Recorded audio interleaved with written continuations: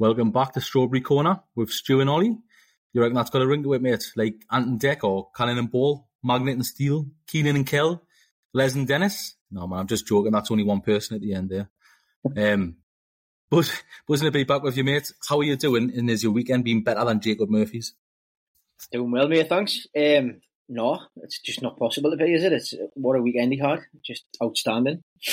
Absolutely outstanding. 100%, yes. 100%. What a weekend for Jacob Murphy. Eager as coming in with a goal and 2 assists against Palace this weekend. Fantastic stuff. Love to see it. Just before we start, mate, Andy Carroll's 45-yard screamer. Have you seen it? I have. You know I've seen it because he sent us it last night. Well, I did send it out to the lads because I was just gobsmacked, really, mate. It's not even like a hit and hope, is it? He's kind of controlled that. It's come at him quick and he's controlled it. Just placed it. I'll always be his number one fan, Andy Carroll, and that's a good goal, mate. Keep it going out there in France. Little capital to you. So we've had tons of time passed since we last pod. We were hoping to get on and speak about the PSG game, but we've not had the chance, mate. I'm dead keen to get your comments on your experience, really, and how you found the match and the whole atmosphere. Right, I was going to write a poem to sum it up, right, but I couldn't think of one. I might knock up a little bit of a haiku later on and stick it on Twitter. But just to be honest, it was special, really special. It's been loads of talking now in the media and stuff, and on Twitter and what have you, and about just how special it was and stuff, and whether it was up there with Barcelona and those kinds of games. And for me, it really was. Like, it was just so. I went there personally thinking quite optimistic. I thought there was a chance we could win. Didn't think we'd win anything like how we ended up winning. It was just a really dominant performance. It was just incredible, really. And I think the atmosphere, just everything was it was really nostalgic. Everyone was sort of looking forward to the Champions League music and stuff, weren't they? And I know some people might say that's small time and stuff, but I think we're just enjoying every single minute of this at the minute, aren't we? There will come a time when we do become really competitive, in the mindset will shift and stuff. But I think for now, it's just about enjoying all these experiences, and absolutely loved it. First chance I had to take my son to a Champions League game, absolutely loved it. I mean, he was obviously one of his favourite players in the world. You know what the young ones are like these days; they've all got their favourite players and stuff. Didn't play for Newcastle, but was Mbappe, and I think it was a sort of coming of age thing for Luke, really, because when I told him Mbappe might have been injured for the game, he was sort of like, he was a bit disappointed. But then when I told him he was fit for it and he played the PSG game beforehand on the weekend, he was sort of like, again, he was disappointed. I was expecting him to be really excited, thinking about, man, I can't say Mbappe. But he was like, well, that means we've got less chance of winning now, doesn't it, Dad? So he was like really sort of bang into whatever's best for Newcastle these days, and it's nice to see. But honestly, like, the atmosphere, the whole build up to the game, like, it was incredible. It was really incredible. It was sort of a pleasure to share that with him, really. Up there in the top 5 of my best ever Newcastle games that I've ever been to. It was just absolutely incredible. Loved every minute of it. And obviously the performance itself was magic, wasn't it? 100%, mate. I can't add much more to that. I think you've summed it up quite well there, mate. Just interested in that top 5 matches, mate. Have you got any niche games in there which you wouldn't necessarily think of? Feyenoord away is up there. The Man U 5-0. There's not really a niche game as such. I just think it's maybe like the more, not the main character games, but the extras, like the Spurs game, the semi-final of the FA Cup. One of my favourite ever games is the Sheffield United game. I mean, we played them at Old Trafford. Shearer scored past, was it Alan Kelly was in goal for Sheffield United? He just smashed it in. We were right behind that goal. And like, for me, that was like, we're going to Wembley. It was incredible. It was the first time I'd seen the club play, and that was, to me, more special than actually getting to Wembley. So it was sort of like, I've got a couple of, I'd have to think about it, I suppose. I'll maybe talk about them on another podcast one day. But just there's games I've absolutely loved, and there's PSG was definitely up there in the top 5. No, definitely. It's been a good discussion. You kind of getting people's feedback, and people talking about it being a bit more of a bit more important to the club than the Barcelona game. Kind of feels different, right? Barcelona wasn't really a team that was going anywhere. Shearer wasn't in the starting lineup. It was kind of Tino's last hurrah. He didn't really have any kind of standout games post that game. Gillespie was on fire that game again, played his best game in a tune shirt. I can't really think of him building on that. So it's a hard one, mate. And it's like to put you on the spot. Would you say the PSG one was better than the Barcelona game, or are both games synonymous for different things? I mean, I think it was. I think it was what it meant to the club. I think the occasion itself. I think the Champions League was a very different competition back then, wasn't it? We played Barcelona, who were admittedly one of the better clubs in Europe, but they weren't. There wasn't as much of a gap between the likes of maybe Newcastle and Barcelona as there might be now. And I think for Newcastle, it was really much. It was like we've turned up now. We are part of this Champions League group. I mean, I'm not saying that we're always going to qualify for the Champions League and things, but we are sort of. We can hold. We can hold. We can. I can't even think what I'm saying there. We can hold our own in the Champions League really against the best teams in Europe, and that was really like again for the club like a coming of age thing. It was like we're here, we've arrived. I think against Barcelona, it was very much we were sort of just in the mix, really, weren't we? We were one of the better sides in Europe. We were consistently at the top of the league. We were doing well anyway, and there wasn't as much of a gulf in things as what there is now. So I think for me, it was really important that we sort of arrived, especially after lots of pundits have been talking about how it was a group of death and stuff. And to me, it was always. I mean, we might have mentioned this on the podcast before, but to me, it was always like. If those three teams that we got drawn against, not one of them would have wanted to get drawn against us, No, definitely not. And sort of, so it was really, I think it was more important than the Barcelona game, a better game as well. And obviously more of a dominant performance as well. 100%, mate. It felt like a breakout performance, didn't it? It was kind of, we had an amazing season last season, look what we achieved. But it was kind of that momentum. Obviously, had a bit of a slow start of the season, but we've seen the team pick up and subsequently get. I think we're 8 unbeaten now. Is it? Right.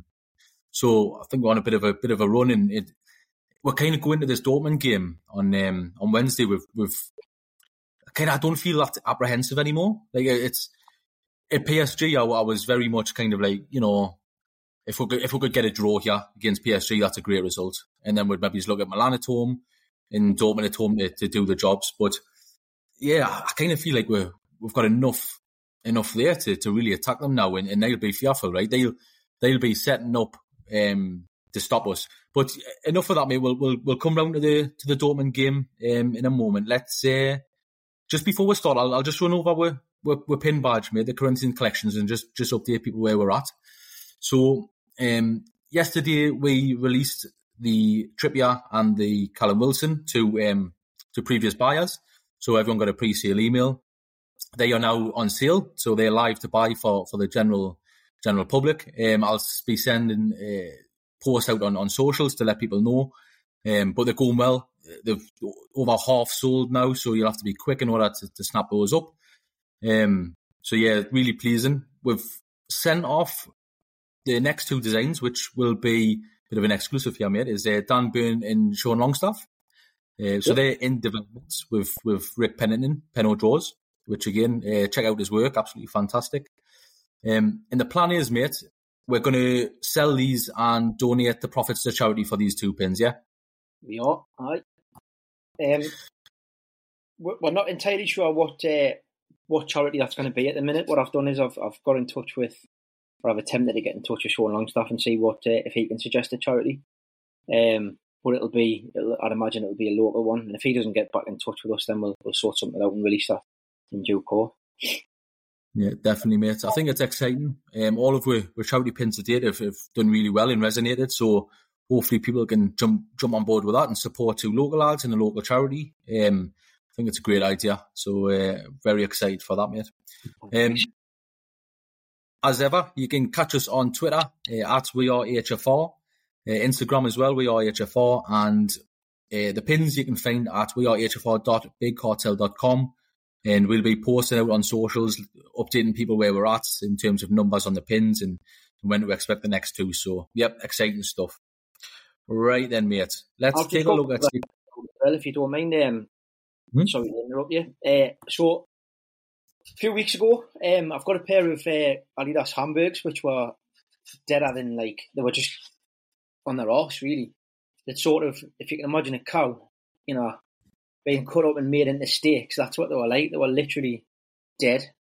And I've taken them to a company, just a local independent company, and they've really revived them. Like they've turned them back into a cow again, to be honest. And it's like I can't believe the work they've done, and it's been brilliant. So highly recommend them. They're on Twitter at Bonkers Soul. So that's Bonkers, the Dizzy Rascal and Armin van Helden classic. Soul, SOLE. Check them out. I'll retweet on the Twitter as well. But yeah, really good competitive prices. Little business in Jarrow. I believe they're moving quite soon to South Shields as well. But I'll share that on the socials. They've done a great job. No, it's spot on, mate. Great to hear. Local businesses doing well and offering a good product and service. How long though until you kick them off your feet again? I've already worn them a couple of times, but it started raining, so I then gone out when it's raining.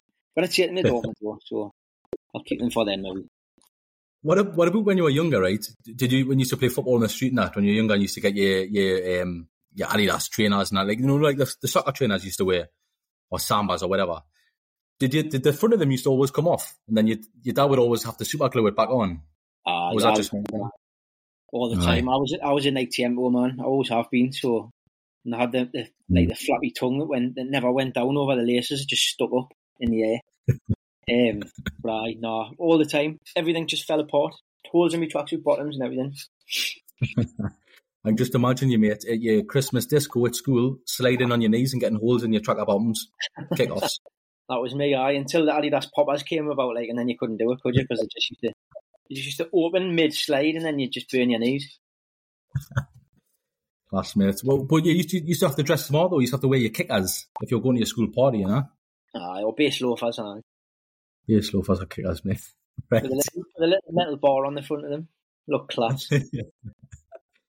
Right, mate, we digress. Let's chat about Newcastle 4, Palace 0. 3-0 by half-time. 4 on 66. Odds of changes on 69. Cruise control until the final whistle. Lush, wasn't it? Like, did you enjoy it? Just another game? Steamroller? It was one of those games where I can't remember enjoying a game as much for a long time. I mean, obviously, we've had some great wins this season, but it was just so... And I don't want to sound like I'm being disrespectful to Crystal Palace, but we were just in so much in control of that game, and it was... You knew from pretty much the first 10 minutes, we're going to cruise this game, we're going to win it. I'm not talking in a really arrogant way. I'm talking about just how good we were. We just absolutely dictated it. It didn't even feel like we were out of second gear, really. It was just such a composed, like all-round performance. I thought we were magnificent, like, and it was just really easy to watch. I didn't feel under pressure. I wasn't worried particularly about it. It just felt like one of those performances where we'll look back and that.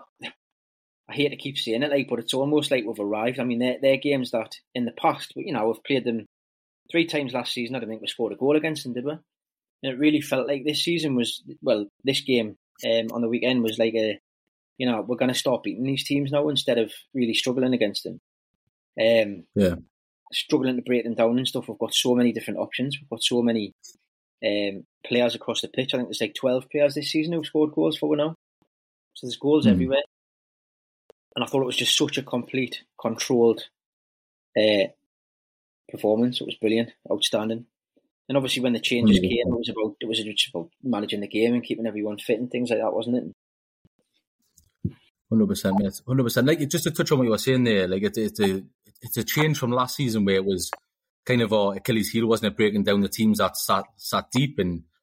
But it seems as though we're overcoming that now. We're really clinical. Like, I'm looking at the stats now where like the highest scorers, we're got the best XG, like goals to chances conversion, like we're number one. It seems as though they've really worked at that over the close season, kind of took note of where we struggled last season.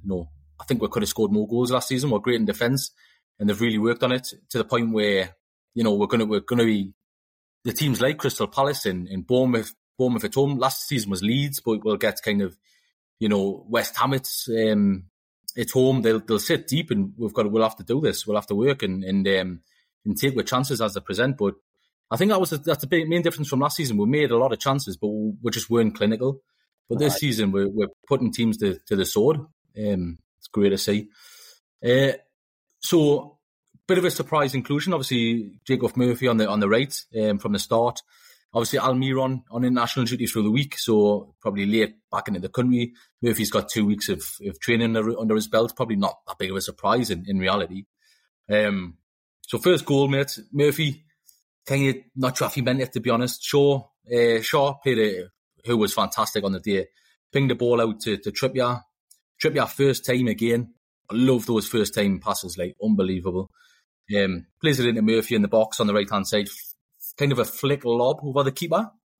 VAR checked it. Gave the goal. Did he mean it? No, I think he's admitted he didn't. I think he's already said he'll take it, but he missed. Right, it was a cross. It was just sticking it into the box, wasn't it? But sometimes you get lucky. But I mean, it doesn't matter, does it? If it goes in off the referee's arse, it's a good way. I don't know actually about the laws of the game and stuff, but it doesn't matter how it goes in, does it? It's if it goes in or not. He didn't mean it, but it's a goal in it. And it's funny. I sit halfway line on the east stand, and I've never been more confident about a goal being like a decision being overturned. I just knew it was onside. It seemed a funny decision at the time. Obviously, when I've looked at the match of the day later on, it is quite close with Trippier, isn't it? But no, it was just an all-round excellent performance from Murphy, wasn't it? And he, could have had a few more assists in the end.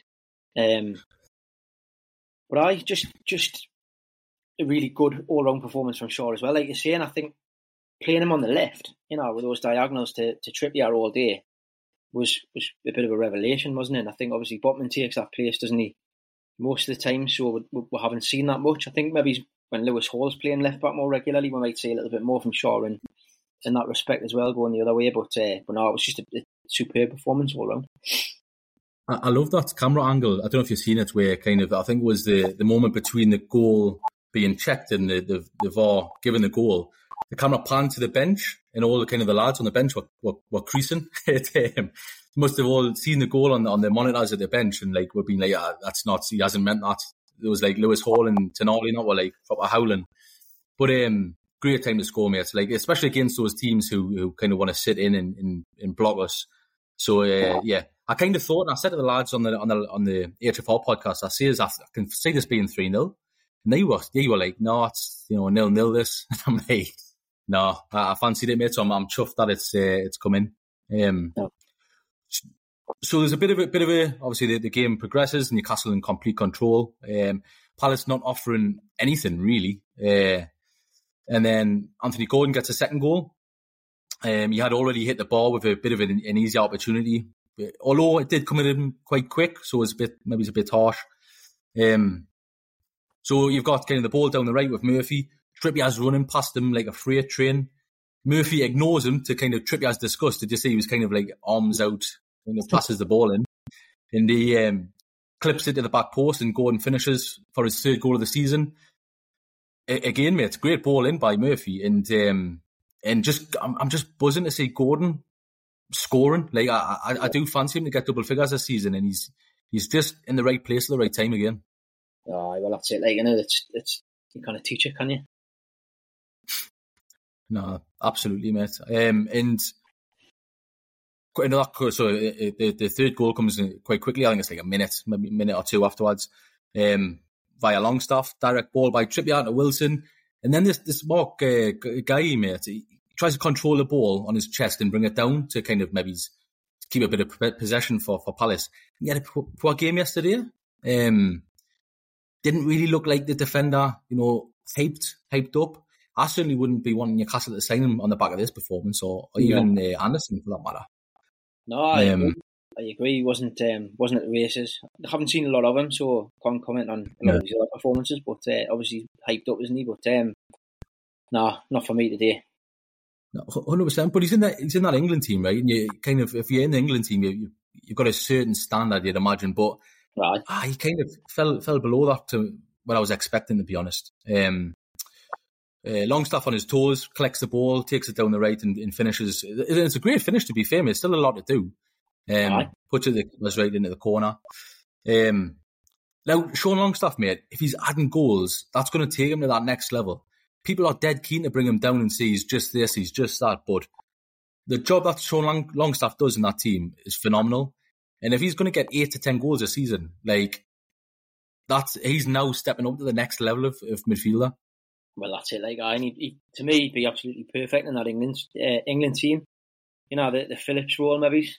Perfect foil for Declan Rice, really, and gives Bellingham the chance to play sort of further up the pitch as well, doesn't it? So, I just think he's just having a great season, isn't he? And he's getting better and better, going from strength to strength. No, definitely, mate. Definitely. Great to see. So half time, 4th goal. My favourite of the game, mate. So it's 4 touches. Pope plays the ball out of Trippier 1 touch down to Murphy. Murphy first time into Wilson, who kills it dead and then slots it home. That's the type of goal that I love to see, mate. Absolutely clinical, deadly, on the counter attack.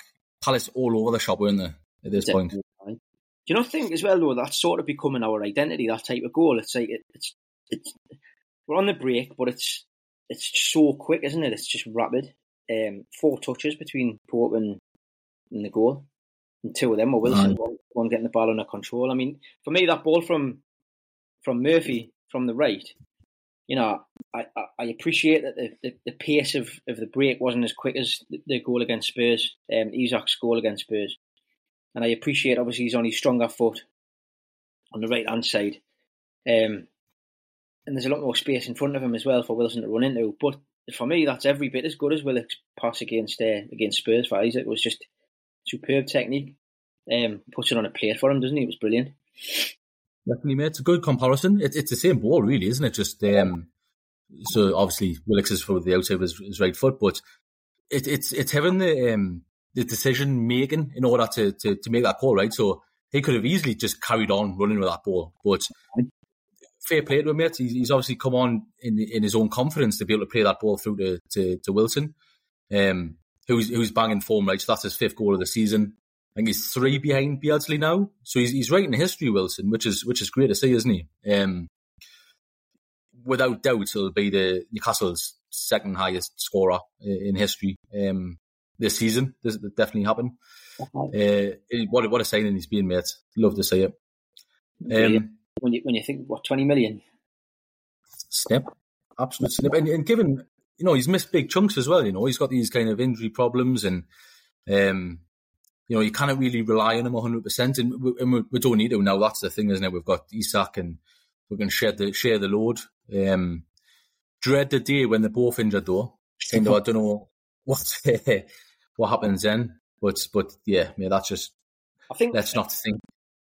I'm not naive enough to think that Wilson hasn't got injury problems and stuff. But if you look at his record, when he was at Bournemouth, the last 3 seasons he was at Bournemouth, he played over 30 games in each season, Premier League games. And I think the last season before we signed him, I think he played in all 38. I think there was a couple of sub appearances, but he featured in all 38 games. And unless I'm mistaken, but I'm pretty sure that's the case. I don't know how much of it is Callum Wilson has a bad injury record, and how much of it's to do with some of the coaching and the methods and things like that. That's meant that he's breaking down a lot. And I hate to mention him, but our good friend Steve Bruce, under him he obviously had a lot more injury issues than he has under Howe. Howe's managing his injuries really well. How many times do we see him separate training and things like that? He's got his own training regime and what have you. And he's being managed properly, and he's reaping the rewards, and he hasn't missed that many games in the last couple of seasons, really, when you look at his record. So I do sort of think it's a little bit of a myth, potentially, this injury record. But, he's obviously a fit lad. He looks after himself, doesn't he? And, but yeah, I think maybe that's a little bit of a myth. Well, that's the thing, mate. And it's great shout pointing out this Steve Bruce's regime and training methods, right? Because non-existent. So like, as professional athletes, kind of the more training you get, the more nimble and flexible you are, right? Yeah, it's great to see, mate, and I'm loving him. I think he's doing a fantastic role for the team, and whether it's him off the bench or him starting and Isak off the bench or Isak starting, it's a good foil. I think they're a good foil for each other. Well, I know all about being nimble and flexible, don't I? So you do, mate. You do. The cat. You know, when was the last time you played? You haven't played for a while. Play every Friday, mate. Every Friday. Every Friday. So you normally text us telling us about your man of the match performance. So am I just right in assuming you haven't been man of the match recently? I haven't been. No. Funny, you know, when I was younger, right, I played for a team, and there was a kid in goal, Sean, who was always getting a game ahead of me, and just he obviously knew someone who plays on a Friday already, and we needed a spare, so he came along, and I had to play out, and it was like back in the bad old days when I used to get dropped for him all the time, so it was a bit of a kick in the bollocks, but playing out was rough. Like, it was rough. That's something I haven't done for a long time, and I'm probably not going to do again for another long time.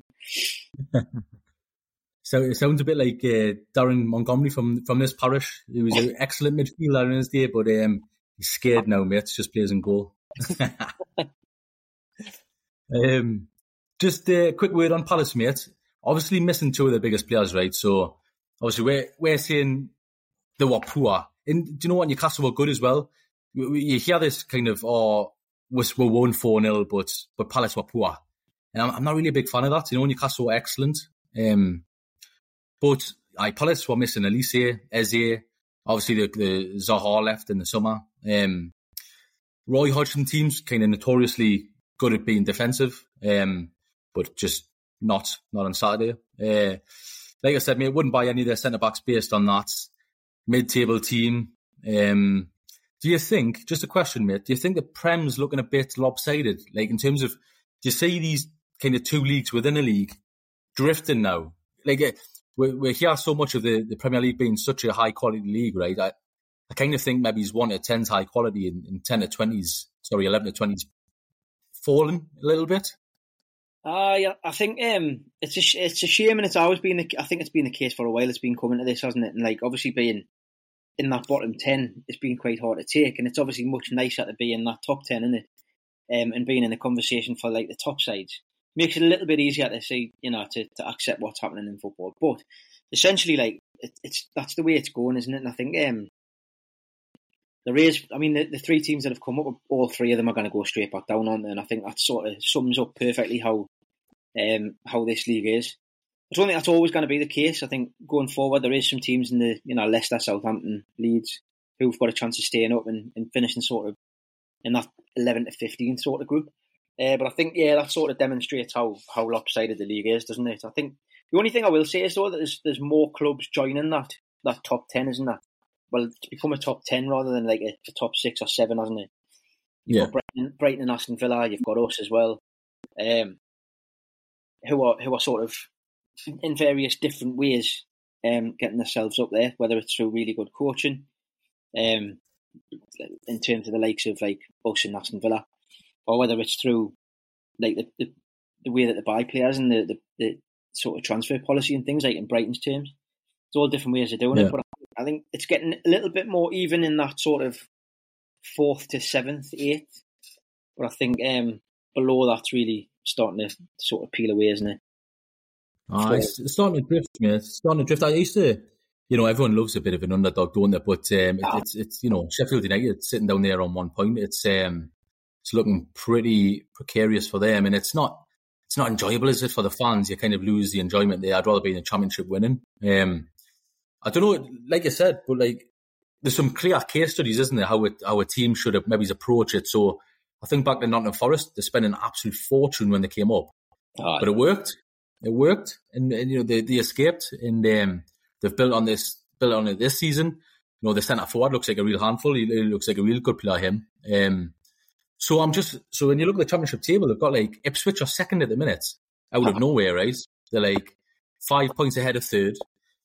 If you're Ipswich and you get promoted, right, and God, we've got lots of the season to go here, but if they come up, is your approach that of Luton and Sheffield United, or do you have to just go full tilt and say, look, okay, we'll try and have a shot at this?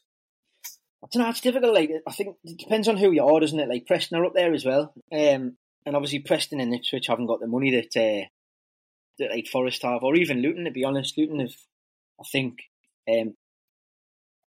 got a fair bit of money, haven't they? Well, they must have some if they're building a new ground and stuff like that. But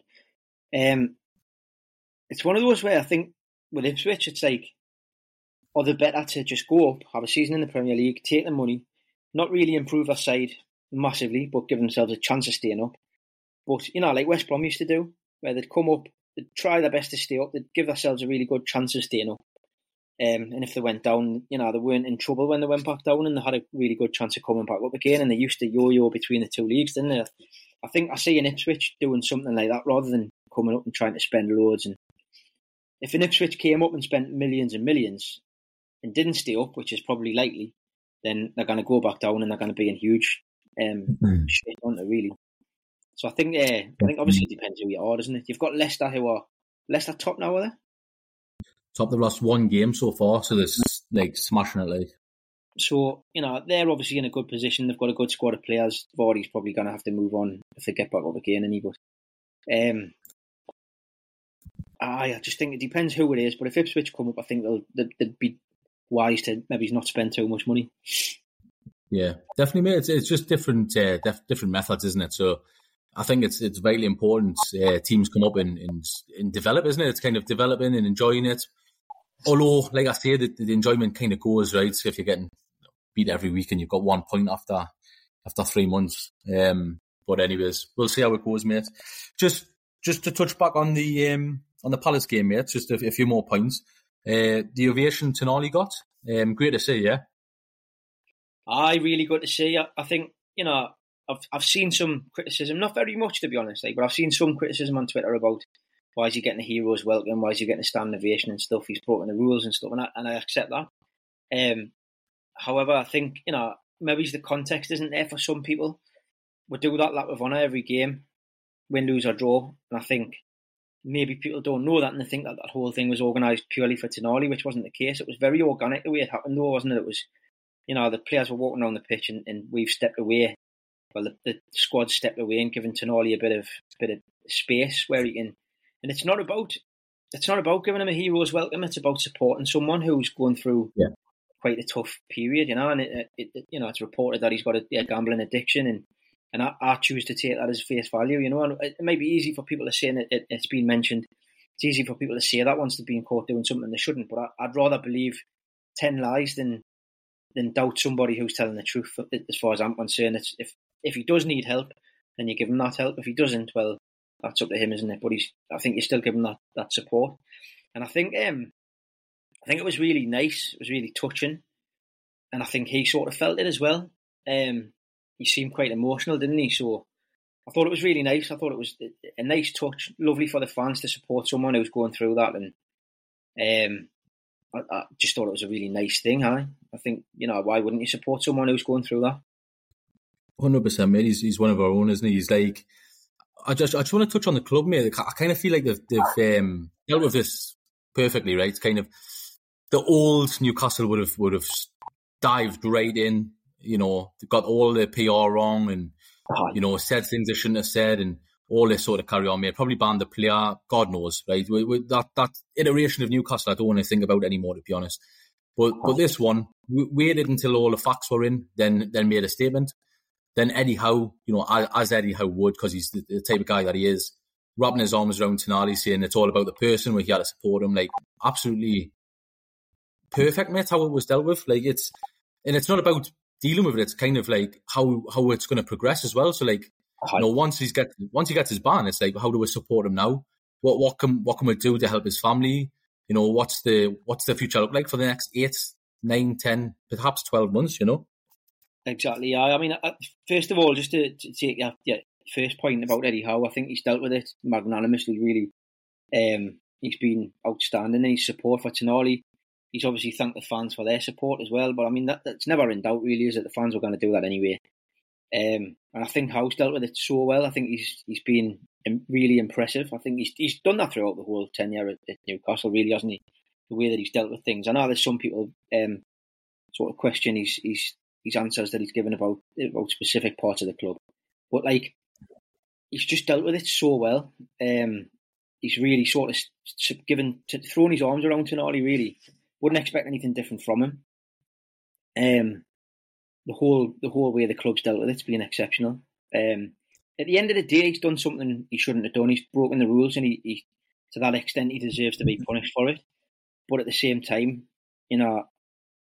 addiction's an awful thing, and I think if we can support him through it, then that's going to go a long way towards helping him in his recovery. I do sort of think, I don't know the exact details of the ban and stuff yet. I think we're going to find out today or tomorrow, won't we? But going off what Tony's ban was like, I don't think he was allowed to. Well, he wasn't allowed to train initially for the first half of his ban with the club, and he wasn't allowed to have contact with the manager and the club and the staff and the players and stuff. I don't know how they would manage that, like, but for me, if you've done something wrong, he deserves to be punished. But the human side of things, I just can't help thinking that castrating somebody socially, stripping them of their livelihood and income, and also not being allowed that support from the club as well. Like, what does that do to someone who has addiction? Backwards, isn't it? It just seems so like cruel and unkind and uncompassionate, and sort of almost goes against what the ban's about.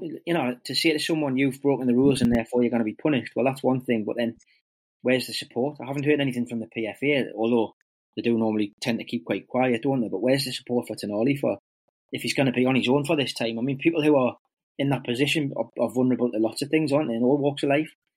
I can't imagine that helping his cause at all. There should be a lot more support for him, Tony, and for anyone else who's in this position. Like what's that likely going to... If you're in that scenario, right, I'm kind of just playing devil's advocate a bit here, but you've got no support, you're alone, vulnerable, you're going to do it again, aren't you? You're going to look for, like, 100%. Common themes. Just, I'm speculating here, but I just wanted to kind of extenuate what you were saying, mate. Like, the support's got to be there, like, 100%. I heard this, I don't want to do it an injustice, because it was a great kind of speech, let's call it, from Paul Merson on Gilla Tucker Saturday. Did you see it? It was, I don't want to do it an injustice. So if people go and check it out, like, it was a fantastic point of view that he put across. Basically, this is me kind of paraphrasing. He's saying, with it being an addiction, he rates it as a more self-sabotaging addiction than drugs and alcohol. And he said all three, hasn't he? He's kind of saying, the other two people, are all kids, kind of, let's take it to rehab.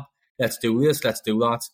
We'll get through it. But he says, when it comes to gambling, it's kind of frowned upon, and it's evil, isn't it? You've done something wrong, and it's almost the cause is already the cause is worse than the outcome. So it's like people are already looking at the gambling is the negative, But he's saying, until people like this, like Tony, like Tonali, get the support they need emotionally, then this sort of thing keeps happening. It's like banning someone for that amount of time and not having contact, like you say, mate, not to go over old ground. It's kind of inhumane. It's doesn't make sense whatsoever. No, I agree. I mean, there was one thing I'd just like to add on this situation. Like, there's I believe, like, the charity or a campaign or something, I can't remember what they are, called The Big Step. And they had posted a picture saying, like a footballer with a gambling addiction doing a lap of honour, and they picked up on the fact that, like, when he was doing this lap of honour, all the billboards in the background and stuff like that were Fun 88 and other gambling sites and stuff, and it was sort of like, the irony in this. And it's got a little bit of backlash from some fans who are sort of taking it as an attack on the club or the fans, but for me, that's just a really sort of poignant way to point out the toxic relationship that football's got with gambling, really. They're absolutely right what they're saying. It's nothing to do with the fans. The fans are being great and supporting them. The club's being great and supporting them. It's not to do with them. It's the fact that football's got this sort of toxic relationship with betting. And there he is with a gambling addiction being supported. It's just such an irony there, isn't there? And it's something needs to be done about it. We need to start changing the way that people see gambling. It's gambling's horrendous. I'll have a bet as well. You know, I'm a bit of a hypocrite in that respect, but and I have in the past got myself into trouble where I think, you know, addiction is not far away. It's an absolutely awful thing once it gets hold of you. And I can imagine, I can only imagine what it's like for someone who has an addiction to keep doing that and where they must be mentally. Yeah, mate. So I think the tone here is let's hope he continues to get the support from the club, because it's needed, right? Lovely to see in Trippier kind of, you know, as captain taking him around the pitch and seeing him down the tunnel and stuff. Wouldn't expect anything less of Trippier. Right, mate. Let's move on. The man of the match, I guess, one man, right? I've got 4 names down here, but I'm assuming maybe Murphy might be, but he definitely got man of the match. But just wanted to give a bit of a shout out to Trippier, Shaw, and Bruno, who I thought were excellent as well. Bruno probably lesser so, but it was kind of in the background, just pulling strings again. He's back to his best, isn't he? And just looks imperious on the ball. Just majestic, wasn't it? Absolutely brilliant. Back to his best, really. Yeah, 100%, mate. So let's say, for me, it's a toss-up between Murphy and Shaw. Like, Murphy's got the 2 assists and a goal, so he kind of gets it by default, right? But Shaw's pinging balls around left, right, and centre, like the £3 million defender that he is. Unbelievable. Well, I think I agree, and it's difficult to take it off Murphy, isn't it? But at the same time, I think there's also a shout for Gordon. He was outstanding from start to finish. And I think a lot of the time he dictates how we play. You know, he sort of personifies what the club's about and how we play. He's so high intensity, isn't he? And he never gives the defenders a second. Never gives the attackers a second, really, to be honest, because he's always back in, isn't he? And I think he was excellent as well. I think, yeah, you have to give it to Murphy, though, don't you? Yeah, mate. Let's there we go. It's been given to Murphy. That's from both of us. Well done, Mr. Murphy. Go and get your pin. Go and get your Murphy pin now. Have a free one if you get in touch. Murphy, get in touch with us. We'll give you all of the Corinthian pins, and you can wear them and give it free publicity. That would be fantastic. Right, mate. Let's move on to Dortmund on Wednesday. Fantastic game. Cannot wait for that one. They won 1-0 at the weekend on Friday against Werder Bremen. Interesting. Like, I wouldn't say I'm an expert on Bundesliga football or Dortmund for that matter. Have been kind of across various Dortmund teams in the past, but this one doesn't have the superstars in there. There's some old guard in there. You've got Mats Hummels, 34, Emre Can, 29, Marco Reus, 34. And they're supported by some talented youngsters, no doubt. But I'm not up to date kind of how good they are. What I'm interested in though, mate, when you look at how they set up, right, I was just kind of doing some research of what formations they likely use or what they've used in the past 3 games. So this is interesting, mate, right? So they played 4-2-3-1 at Milan. That was a home game which was 0-0. Only the 3 shots on target that game, 2 for Milan. They set up 4-3-3 against Werder Bremen at the weekend, 5 shots on target. And then they set up a 3-5-2 against PSG, the away game when PSG won 2-0. So they're flexible, right? They seem to be able to kind of, although not successfully apart from the Werder Bremen game, they're not scared. They're not scared to change formation to suit the team, right? Is what I'm getting at. In order for Dortmund to get something from Newcastle, because we know how Newcastle's going to set up, it'll be exactly the same. Maybe Joe Linton will start. I think he starts against Dortmund. Bruno and Longstaff. A big shout between Murphy and whether Murphy keeps his place or Almiron comes back in. Not too sure on that. Obviously, Botman's out, so the cell's likely to deputise and keep his place. How do you see Dortmund setting up for this? What's their approach? Knowing that they've seen, obviously, the PSG game and our form currently. It's difficult, isn't it? I mean, I think the most important thing is they're bottom of the group on 1 point, and it's not, you know, it's not out of like, they're not out of it yet, it's only 3 points behind us. But they do need to start winning games, don't they? So they're going to have to try something, aren't And whether that works for us and it means that there's plenty of space for us to get behind them or what, I don't know. But yeah, like you say, we're going to do exactly what we do already. We already know what we're doing. I don't, like I say, I'm the same as you. I don't know a massive amount about Dortmund. I don't watch them a huge amount. I don't know. They need to win a game, don't they? I don't know whether they'll set up to sort of maybe try and stop us from scoring. Losing my voice here, sorry, coughing.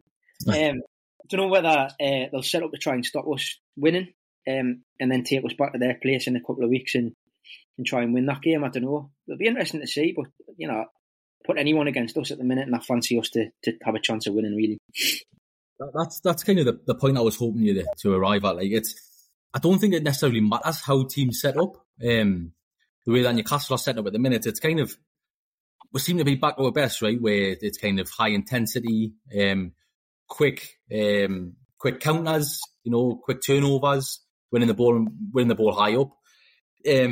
What's interesting though is kind of the phases of play. So, I don't necessarily expect Newcastle to come out all guns blazing. I don't think that they didn't really do that against PSG, to be honest. Maybe, first 5-10 minutes, feel out Dortmund, see how they are approaching the game. Would expect Dortmund to seize control of the ball early, maybe first 10, get some possession under the belt.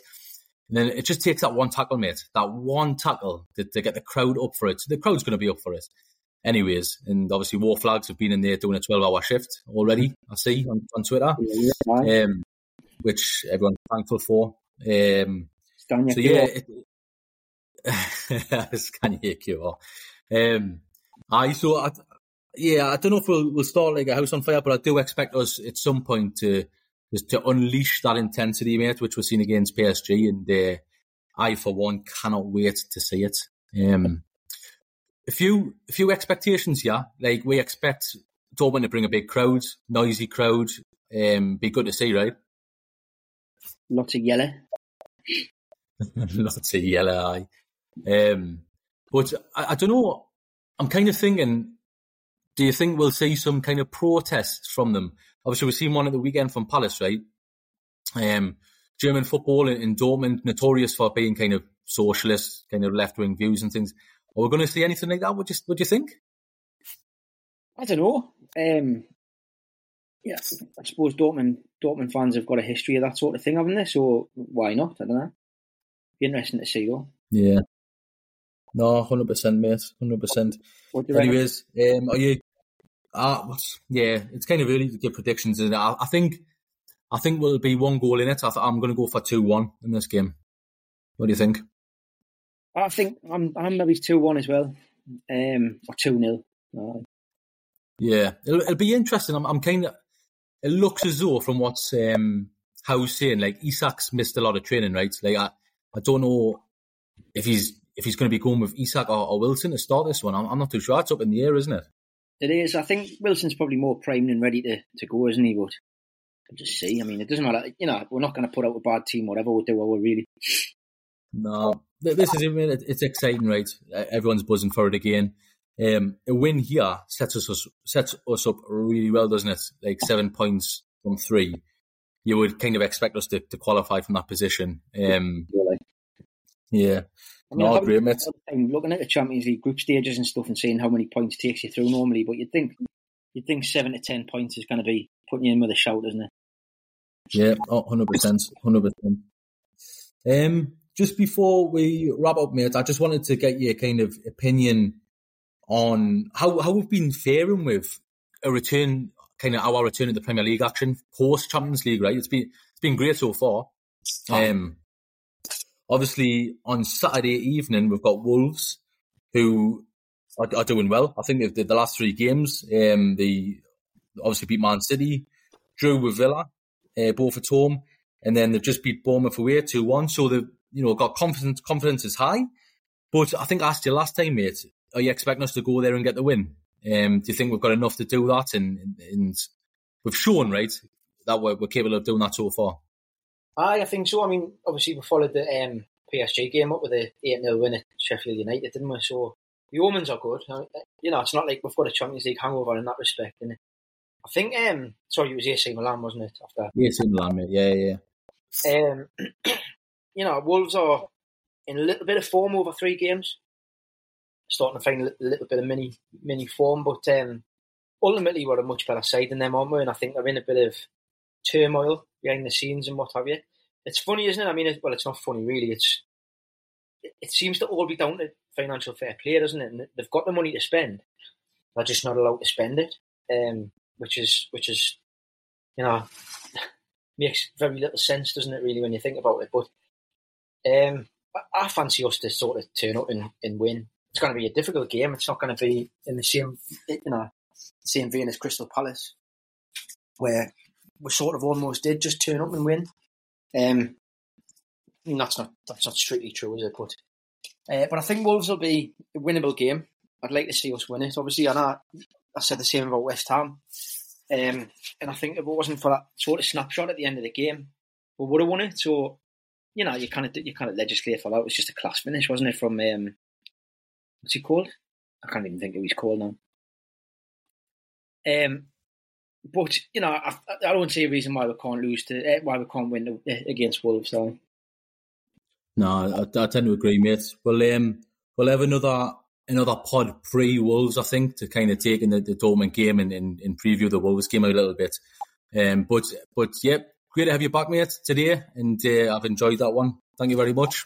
Very good, all right. Cheers. See you later, Stu. See you later.